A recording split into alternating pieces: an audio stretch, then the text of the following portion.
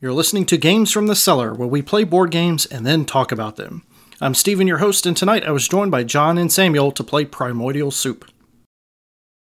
Primordial Soup was designed by Doris Matthäus and Frank Nestel, and was published by Doris and Frank in Germany in 1997 and Z-Man Games in North America in 2004. At the time of this recording, Primordial Soup has a 6.9 rating with 4,600 ratings on BoardGameGeek. It has a ranking of 1,083. It's a 3 or 4 player medium weight game that should play in about 90 minutes. There is one expansion, Primordial Soup Freshly Spiced, that increases the player count up to 5 or 6 and adds new gene cards to the game. However, we did not play with this expansion. Thank you for joining us in the cellar as we go in depth with Primordial Soup. Primordial Soup, 1997, designed by Doris Matthäus and Frank Nestel. I got this version from Z-Man back in 2004. I think it was reprinted in English. Gentlemen, let's talk Primordial Soup. What do we think? I enjoyed it. Well, I won, so I really enjoyed it. It's an interesting game. You can tell it's a game of its era. It's really enjoyable, but it's got that classic German game kind of running gear to it. You know, earlier you said, if you came to a modern publisher with this kind of look to a board game, they'd be like, you got to be kidding me. There's no way we're doing this. And instead it'd have big minis and something else on it. But instead it's pegs and discs and little knobs. But from a functionality point of view, it's just perfect. I mean, it does absolutely everything you need. The stems are just tall enough that you can grab and move your pieces around. So that actually brings me to a point. In most other board gaming content, they always talk about the production value and, plastic miniatures are like the thing and everything. So the way that I always look at production, because I'm not like a everything has to be plastic kind of guy. When I look at production, I want the production to service the game in the game's rule set. Is the production in service of the game and of the rules? And I feel like this is a perfect example of where that happens, especially given that this game was, designed in the late 90s. Yeah, this is a Catan-era game. And this is what was available. I really feel like the production is in service of the gameplay. And oddly enough, at the time this game was published in the 90s, these wooden blocks were the state of the art, and now people look at it and go, it's so bland and so plain, so that now everything's big plastic 3-foot-tall statues instead. And it just goes to show how the taste, what people have decided indicates a good production value, just changes. These pieces are, quote, elegant, as they used to call them, as the idea is keeping just basic cubes and colors and keep it as simple as possible. Well, I mean, it's perfectly legible. Right, exactly. You look at some of the modern games they have on Kickstarter now, and it's just a riot of color and shapes. And the shapes in particular sometimes are difficult to discern, especially if your eyesight isn't as good as everybody else's. So there's certainly nothing on this board that is not immediately apparent. And even the little cards in the middle that show you which direction you drift and the like are very straightforward. Nice big print, very simple. Everything seems to flow. I really like how they actually line out. Yes, the lines work. Like the cards are oriented in different directions depending on which direction the drift is in. Yeah, I found that to be a pretty interesting take, and again, very in service with the theme of the game and the gameplay. You can very easily look at the board and understand the game state without having to do a lot of mental arithmetic and accounting just to see where the moves are and where the good spots are to be. Yeah, and the setting itself, the fact that you are underwater and one of your possibilities is a free move in a particular direction, which is the drift of the current. The setting actually, not just the pieces, but the setting itself supports the game very well. So, I mean, this is one of those places where the entire package is unified. And I think that's getting harder to do these days simply because everybody wants things to be bigger, and bigger isn't always necessarily better from a Unity perspective. So I feel like we've touched on the production of a 1997 game pretty well. I want to call attention to the booklet. Yeah, so which I'm just blown away by. This is the most amazing thing that all games should have, for sure. I mean, if you look at the booklet, this is in practice, it's not complicated, right? But I mean, keeping in your head this many different special abilities for everything. So essentially what you have is a player aid that serves as a menu for the special abilities, the gene cards in the game. So essentially what you're doing in the game is you've got a bunch of floating amoeba around that are eating cubes. It's obligatory to do poop jokes here, but you've got amoeba that are floating around eating poop on the board, and then the idea is to use these gene cards to tweak your amoeba in ways to make them more efficient at eating the poop. They're power-ups. So they're power-ups. And so what you have here is a player aid that has a menu essentially of all of the gene cards that are available to you, how much they cost, what their abilities are, how they interact with the other gene cards, and it's perfect in its execution, and it's something that there are so many games out there that could benefit from having a player aid of this magnitude. So right. So in a modern game, instead they would have a tableau with all the cards laid out at one end of the table, which would suck if you're sitting at the far end of the table and you can't read what those cards are. So the text is going to be smaller because you have to fit it onto the individual cards to make it work, right? And you aren't going to have it close enough that you can read it. So for those of us who are vision impaired, it's much more difficult to have to lean across the table and pick out which card you want because nothing is in front of you. Whereas with this little fold-out menu, you can sit there and just scan down the line. And one of the things that I noticed on it is you only got so many dollars to spend, and that is the first sort. So if you've only got $4, you get to look at exactly 7 options. And you don't have to worry about the rest because you can't afford them. So not only is it easier to look at from that perspective, but it's easier to rule out everything that simply is not an option for you. So your choice of options becomes very, very straightforward. And then when you're done, you talk to the person who has the cards in front of you and you say, hey, pass me the escape card. That's the one I'm purchasing this time. And they just shuffle through, they grab the card that they need and hand it to you. Something I thought was interesting is that the cards themselves actually only have a summary of their effects. Mm-hmm. The full text is actually in the booklet. Mm-hmm. As opposed to with a lot of modern games, you'll have all the text printed on the card, and then you look in the book and it just kind of summarizes everything if there's a glossary of all the cards. Yeah. Right. So the text on the cards can remain big because you've got another place to look at it. But from a publishing perspective, their attitude is, oh, I want to be able to sell expansion cards, therefore I can't have this menu because it's going to change. Mm-hmm. So now I have to put all the text on all of the cards, and that means that the font has to get smaller, which means it's harder to read, and it's much harder to pick out what you need to do. So you start having that level of complexity coming in. Now this game has an expansion. So there was an expansion. I haven't played with it yet, but the expansion also comes with a menu with the expansion cards. It's got the updated count for the cards. So depending on your player count, there could potentially only be a certain amount of cards available. This player aid has all the updated for 5 and 6 players. It has the new genes. I mean, so you still have the menu. They just, it was an expansion. They reprinted everything that needed to be reprinted and made the adjustments. So that includes all the cards from the base set as well as the expansion set. And then, so with the expansion set, because it plays 5 and 6 players, you're going to have additional copies of the base set genes. And so those get added in as well. And are there new cards in the expansion as well? There are as well. So. Okay. This board would be messy with 6 players.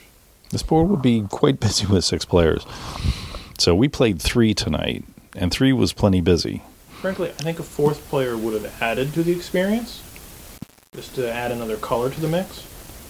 In a 4-player game, it eats 1 cube of each of the other 3 colors. Okay.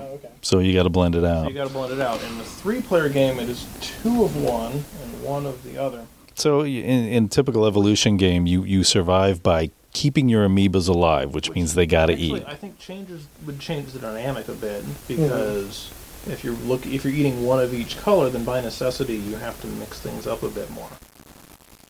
Yeah, but then there's more cubes going out. Absolutely. It's going to be a different game at 4 players, just like every game. Yeah.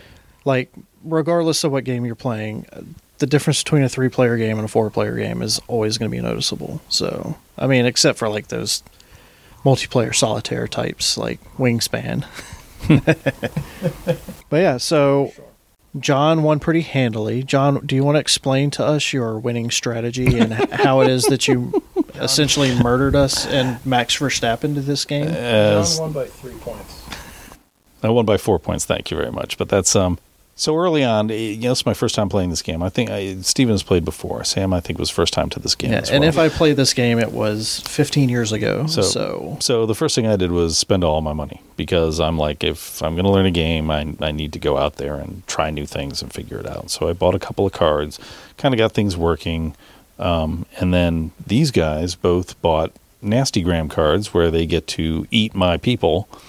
And I had to very quickly get what's called an escape card, which would let me weasel away. And I'm going to be honest with you, you guys kind of decided that since I had a card that would allow me to just escape, you would start pounding on each other's heads instead. Yeah, at least with us fighting each other, there was a chance that we could still feed ourselves, where if you had the currency, the biological points to scoot out, right? Then that basically negated that chance. Yeah, so we touched on this earlier, but because there's only a limited number of each card, in this case, 1 escape card and 1 defense card, Steven was left with no way to protect himself from being eaten. So from my end, the calculus was simple. I could attack John, and he would probably escape, or I could attack Steven, and he was helpless. I imagine from Steven's end, the calculus was John probably escapes, and I might beat him up, but if he doesn't eat me, I'm probably going to eat him. Yep. So, yeah, it didn't make sense for me to go after John at all, especially when he had... his speed mutation. Yeah, so John could zip around the board, at will. He still had to roll the dice, and he was at the whims of the dice, but his mobility was ridiculous right. And one of the power-ups that I picked up was speed, which allows me to move twice instead of just once, and that applies to the escape as well. So by being the guy in the lead, because where your position is, everything is done in descending order of score or ascending order of score, and in that particular case, the fact that you guys were coming at me first, not only was I able to escape, but it was often the case that I was able to escape into a place that I would not have been able to reach if I had just not been attacked at all and would have had to only move once. So you're giving me an extra turn to move each time as well. Yeah, and I think it's worth pointing out here, the way movement works in this game is you have to move your amoebas. You can either drift with the current, in which case you move 1 square in that direction, or you can spend a point of currency to roll a die and move the direction determined by the die. Which means that most of the time, unless you have a very pricey upgrade, you're not really directing your movement. You're just kind of trying to guide them along a helpful path. Unless you're John and you get to move twice, which really mitigates that. Well, there's other speed cards in there, I think, too. So I think there were 2. Yeah, I had the one that allowed me to roll the dice without paying, which was nice. That's nice, too. No, there's only 1 speed card. And then I got the other one that allowed me to roll 2 dice and choose which one I wanted. So I was essentially rolling 2 dice for every movement and not having to pay for it. Not having to pay for it. But, dice are dice, and you kind of... So that's the kind of thing where, you play a game like this, and then 3 months later when you pull it out again, because we all have too many games, you're like, okay, so what was it that Steven had that worked out so well? It was the something or other where he didn't have to pay. So you sit there and you go through, and you end up playing each other's games thinking, because it always looks better when somebody else is doing it. Oh, for sure. So you all end up changing positions, and you all end up trying the other thing out.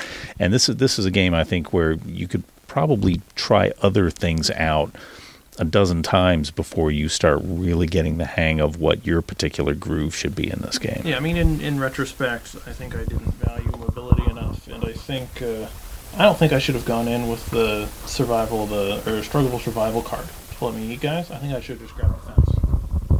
Because I burned through so much of my currency just trying to keep even. I didn't grab it because I wanted to be attacky in this game.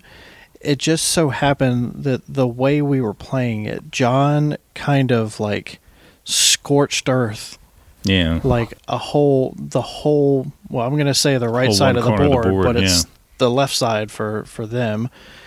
And that just happened to be where most of my guys were at the time. So in order to survive, I needed to be able to attack because you need to be able to eat. I wouldn't be able to eat otherwise. So that was really the onus for me taking those cards. It wasn't anything about, this game needs to be more interactive.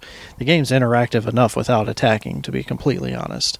Well, I'll admit, I only grabbed the card because I did. Because you did. Yeah. I felt like I was in a Cold War situation where if I didn't grab assured mutual destruction. Well, because there's only two of them.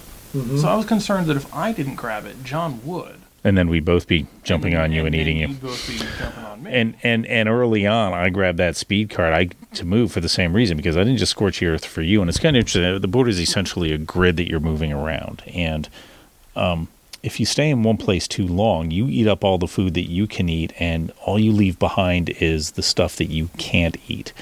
And since you need to eat from two different colors in a 3-player game, if one space has a great big pile of red cubes on you, it does you no favors whatsoever. So not only did I scorch the earth for you guys, but I scorched the earth for myself. And what ended up happening as the game went on is the two different ends of the board sort of became unfavored ground, and the stuff in the middle seemed to still be working.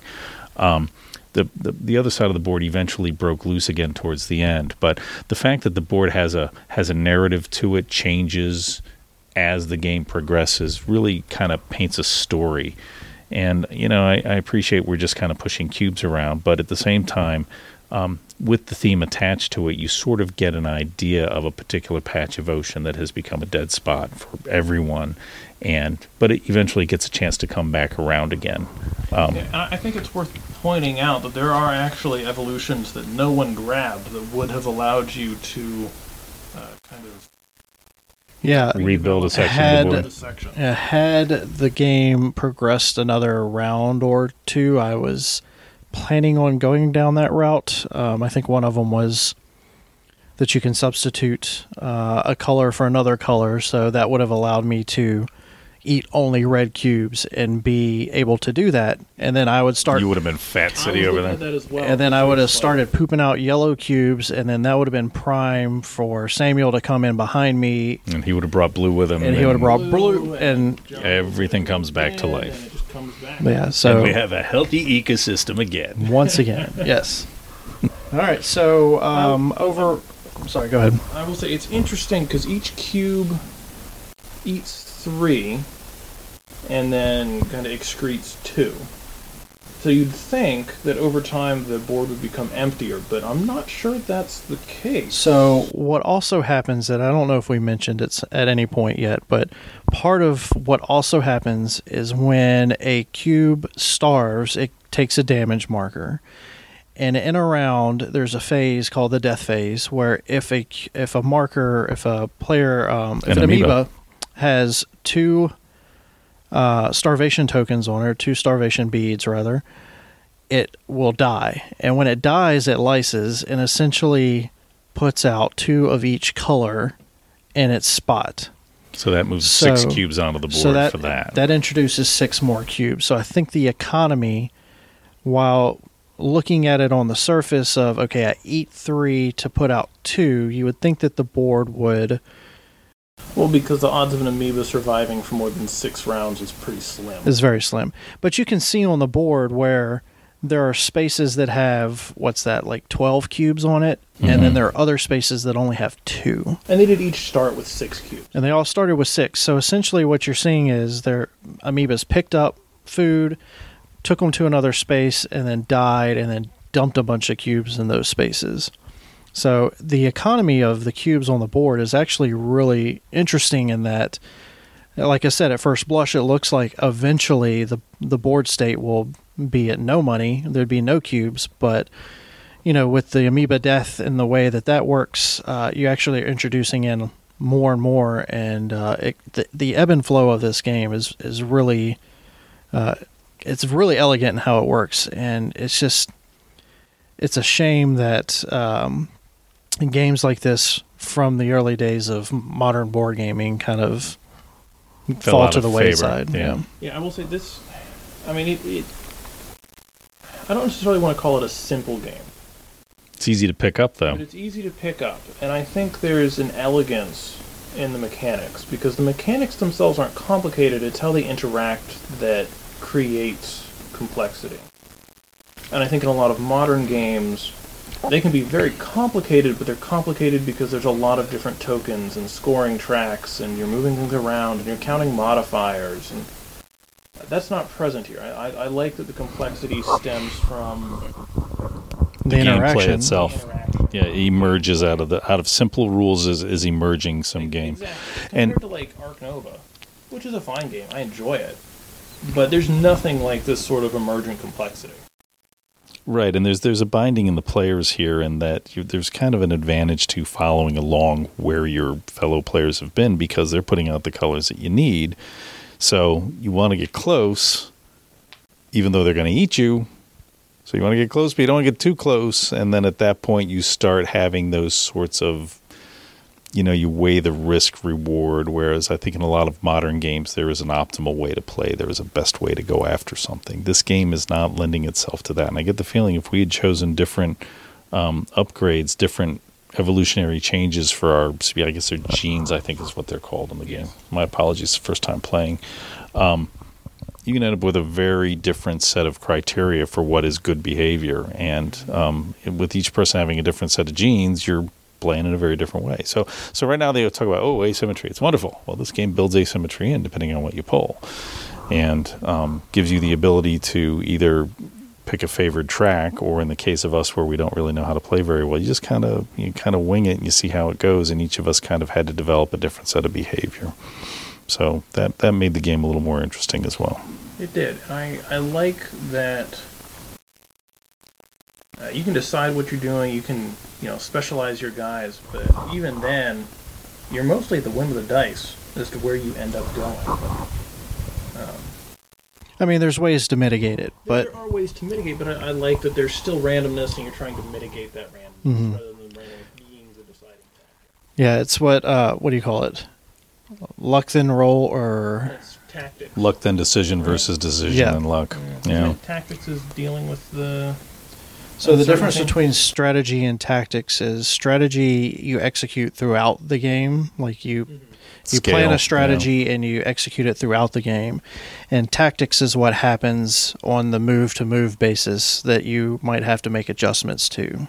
That's what I was reaching for. And I like there's a lot of tactical complexity. Yeah, there's definitely this is definitely more of a tactical game than a strategic game. But there isn't no strategy, right? Because you can curate the cards you have. Yeah, for sure. So if you have in your mind when you start the game, I want to go after these particular gene cards, then that's loosely strategy. I would call it like a light strategy. Yeah, for sure. But assessing the game state at the beginning of each round and whether or not you want to pay to move versus drifting, those are all tactical decisions.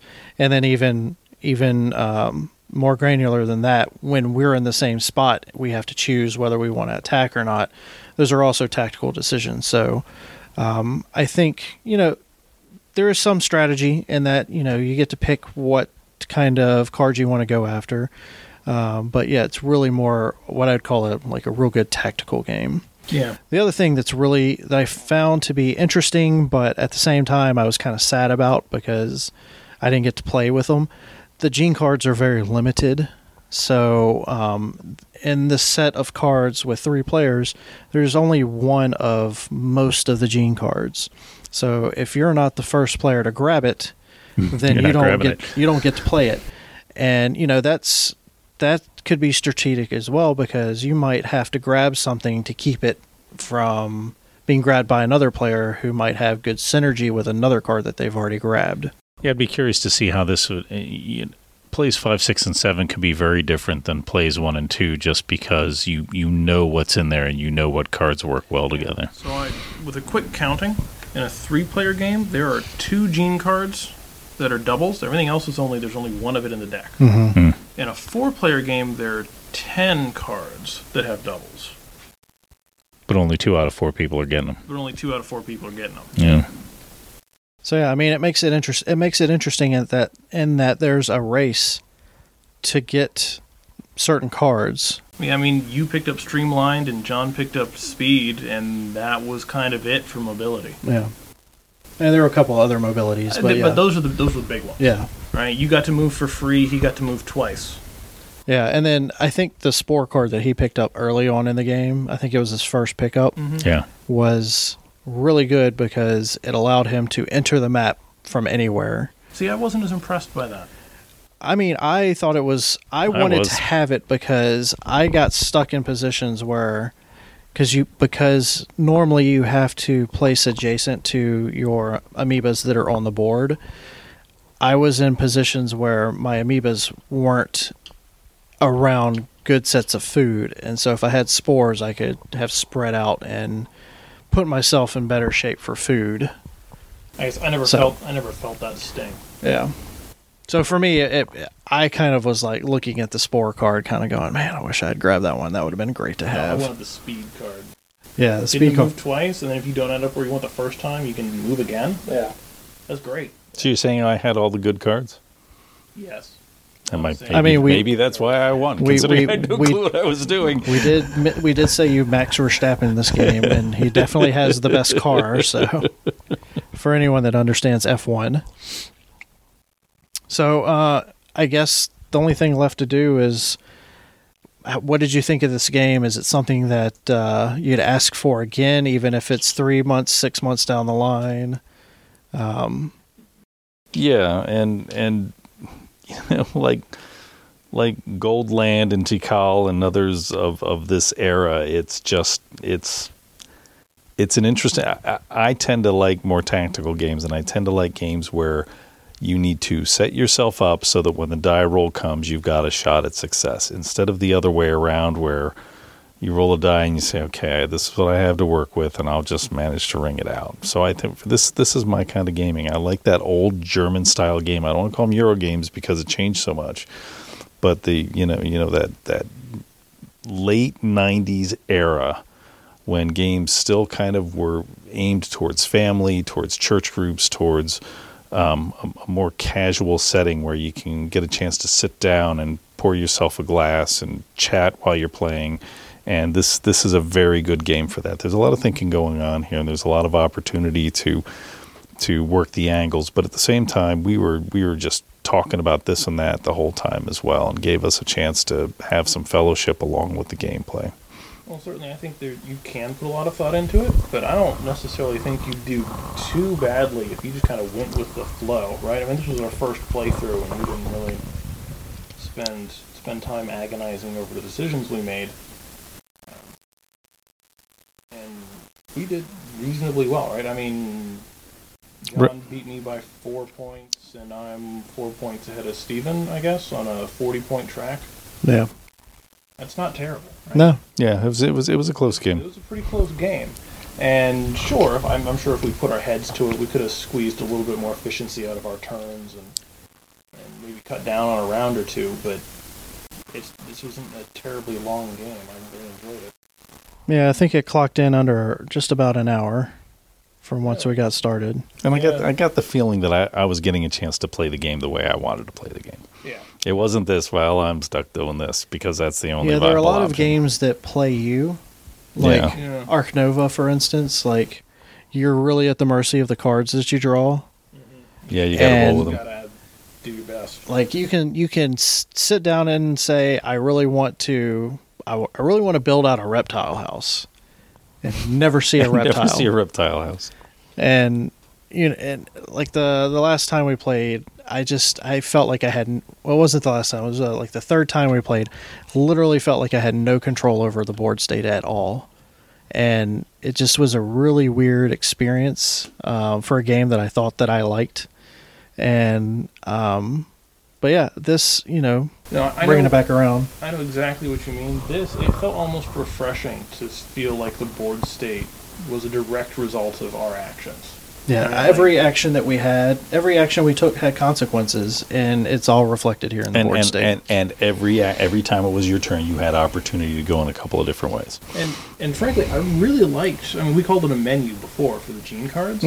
I really liked they were just all available. It was a limited supply, but you could just buy whatever you wanted. Yeah, I mean, you didn't have like 3 cards that came up for sale every round. And yeah, there are 3 or 4 that are advanced cards where you had to have the prerequisite card first, but I mean, you knew what they were and they were available if you had the prerequisites. So yeah, everything was available and everything was just there for you to get. And I can so easily picture if this had been just made in the modern times, that wouldn't be the case, right? You'd have like a marketplace of 3 or 4 it'd be like John said. Would come up. There'd be a display on one side of the board with 6 cards that are available, and then after the round, they get wiped, and you'd have a new set of 6 cards, and there'd be like, 200 card deck to go through. And that's what I was just thinking. They would find a way to just get. And the idea is that, well, in theory, it's more replayable, but in reality, it adds some complexity that makes the game far less accessible when you're coming to it for a first or second time. Even if you play the game many times, right? I mean, the components are simple, the rules are simple, but the complexity is emergent. And I like that. There's an elegance there that I think is missing from a lot of more modern games. Yeah, I mean, it's... Maybe I'm just playing the wrong games. Yeah, it's in the same ilk as like El Grande, where all the components are the same. There's not a big deck of cards. There's not something that makes every game significantly different than the next game. But the emergent gameplay is such that you could play... I mean, you could probably play El Grande like every other week or at least once a month and never really get tired of it. Well, and each personality sitting at the table can have a direct effect on how you play. It's not just the game that's driving how you play; it's the people at the table as well. Yeah, I mean, I feel like this could be, in a world where there isn't a glut of board gaming titles. If this were in my collection and I only had like 15 or even 10 games, like I could play this like once a month. Oh, for sure. And probably not get tired of it for quite a while. I mean, just off the top of my head, you could play as like John did and be super mobile and float around the board. You could, buy all the food-related cards and just kind of eke out as best you can, or you could just go full-on Predator and fly around the board trying to eat people. And I think the game would play out very differently for you and everyone else, depending on which one you chose. Yeah, and you don't even have to like do the archetype thing. You can really mix and match it and still have like a really good experience. For sure. I think my only complaint about this game is that the blue pieces have black numbers on them, and for the life of me, it's a really dark blue too. It's a really dark blue. That is my only complaint. Everything else about this game is enjoyable, is fantastic. I can totally see myself buying a copy of this and bringing it out to play with people. Right, and get yourself a white Sharpie pen and write over top of the numbers that are on it. Because you know what? Or silver or whatever. For what you're going to pay for this game and for the kind of pieces they are, you would have no problem doing that. It wouldn't bother you in the slightest. This isn't a museum piece. Each of the different colors have different... little eyeballs and stuff. They have the little eyeballs. Just little details. See those on the blue ones. The little amoebas on the board. They have little sad faces. They're actually playing cards on each other, and they've got little cubes. I mean, even the art manages to work in the gameplay as well. The one little guy's eating cubes, which is just what you do when you play the game.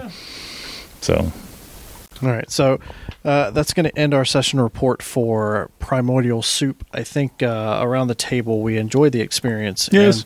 And probably look forward to giving this one a shot later on down the road. Yeah, solid 8 or 9 out of 10. All right. Podcast out. John, Sam, and I thank you for joining us in conversation about Primordial Soup. You can join us in conversation by visiting our website, cellargames.com, where you can find links to our social media and Discord server. We also have a blog and guild on Board Game Geek. We look forward to hearing from you.